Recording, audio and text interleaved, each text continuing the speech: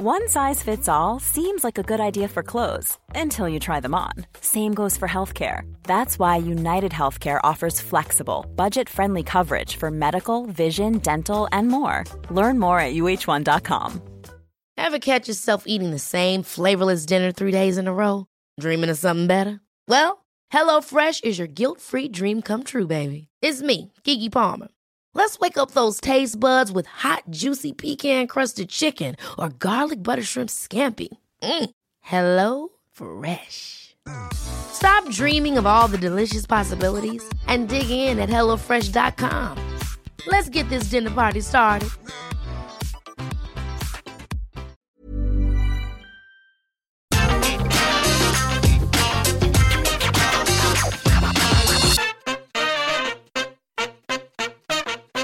Hello there, my very good friends. On today's wrestling news, CM Punk drops a huge Daniel Bryan hint on AEW Dynamite. Could Chris Jericho retire after All Out this year? Are Impact Wrestling interested in Bray Wyatt? And a major update on Pete Dunne's WWE contract status. I'm Adam Wilborn. And so am I. And this is the news. Alright, we're going to kick things off by talking about CM Punk on last night's episode of Dynamite. Not the most revolutionary promo in the world, but it got the crowd going and it was fun, so who cares?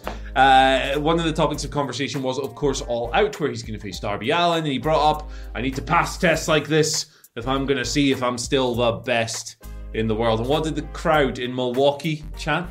Yes. Yes. Yes. Yep. Yeah. Yes. They're a little bit more enthusiastic than we were, but they chanted it, and CM Punk didn't ignore it. He leaned into it and he addressed it. He said the following.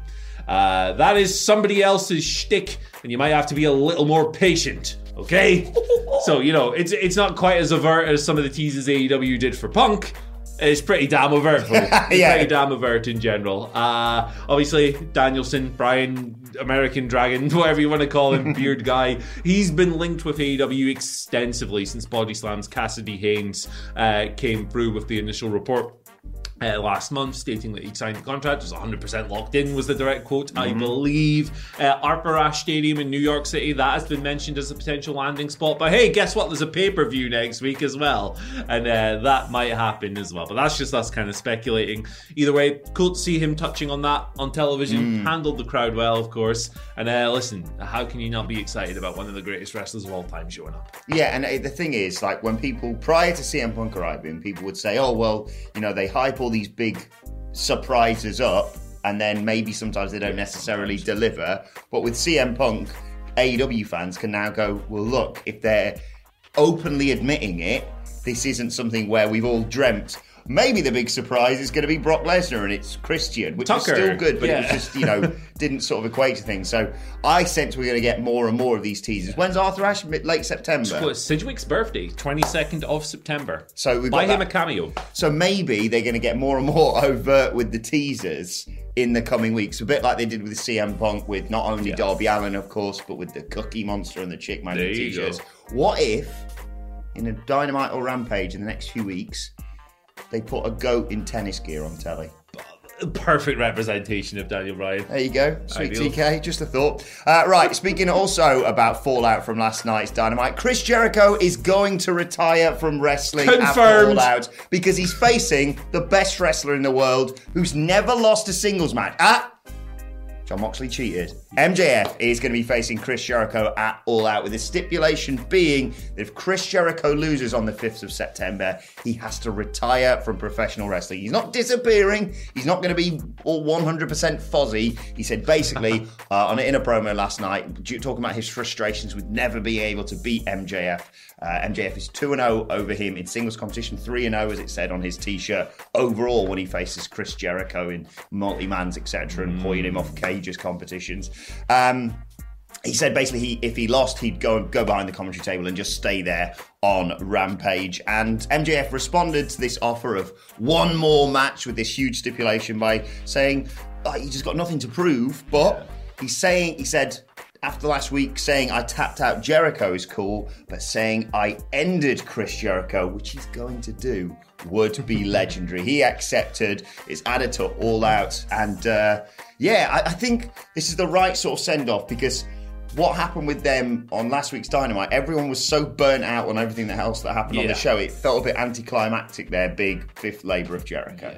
I definitely see both sides of the argument in this. I think that there are valid reasons to not want another match between the two as well. And, the storyline has kind of progressed for 11, 12 months now. It's been a long time coming, the blow off to this feud. And it'll be interesting to see how this is received more than anything else. But if Jericho is looking for a way out of the ring, hey, putting a guy over on the way out isn't a bad thing to do. A lot of the times when you have stipulations like this, you think, oh, well, the retirement guy's definitely winning then. Like Roman Reigns at SummerSlam. He wasn't leaving WWE. Come on, Roman, you're not fooling us. But with Chris Jericho, it's a bit more believable because he's been a wrestler for a long time. He's not quite what he used to be physically and everything else. So, hey, there's a bit of intrigue. Yeah, I don't doubt MJF's prowess. No. I mean, there's a way. Sid Stream talked about this. He actually teased this on a preview yesterday, suggesting this might be the way, saying that, if Jericho does win, you can potentially have the best of both worlds. You lose MJF's undefeated record, of course, like John Moxley cheated, so that one doesn't count.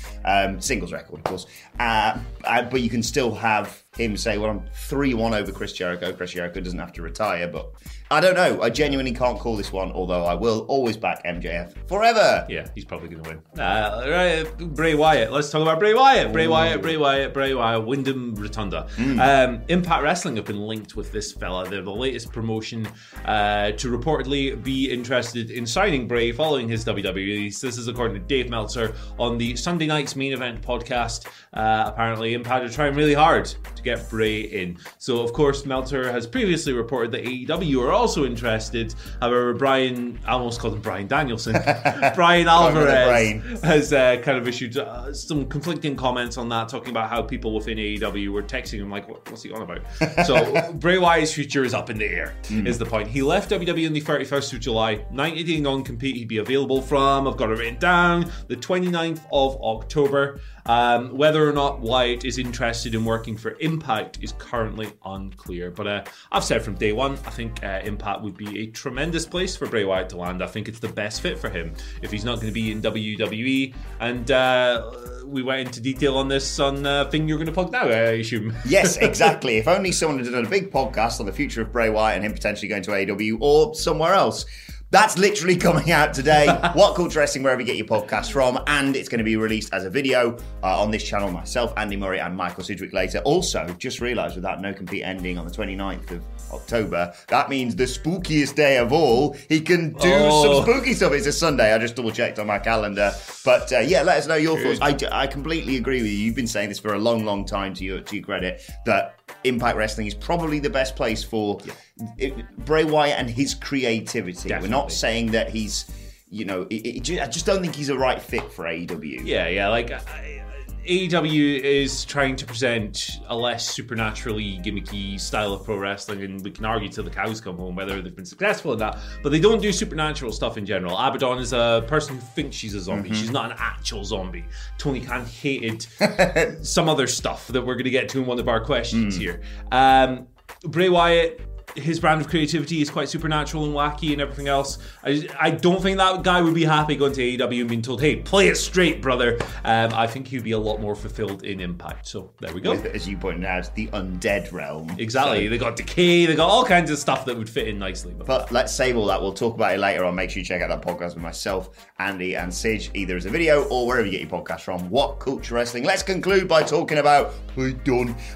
Pete Dunne, of course, in NXT at the moment. Potentially the next challenger for Samoa Joe. He challenged him on NXT this week. And according to a new report from Fightful Select, no crap, just Sap, Sean Ross Sapp of Fightful Select, of course, no word on how long a new deal would be for, but apparently WWE have offered him a new deal.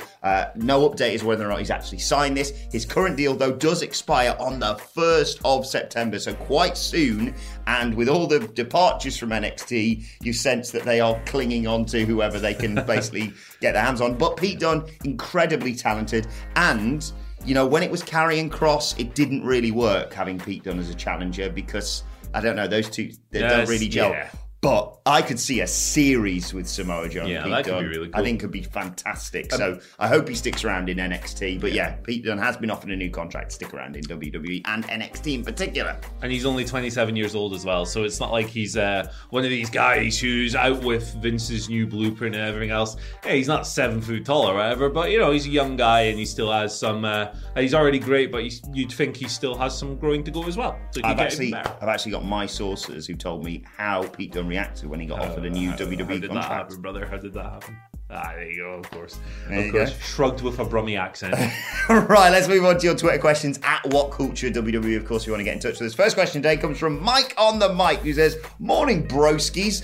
With a possible twist in the Baron Corbin story, seemingly him having a great time in Las Vegas, can you see WWE making a series of unfortunate events with Corbin doing a The Hangover scenario? He's got a car now. I'm loving this story, by the way. That car is going in the river by the end of the week. That's a great idea. That's such a great idea because this storyline is fun. It's lighthearted. It's just a nice break from some of the more serious wrestling stuff that's going on at the moment, isn't it? And Baron Corbin is living it. He's putting everything into this. He's made himself look like a bum. It's great stuff.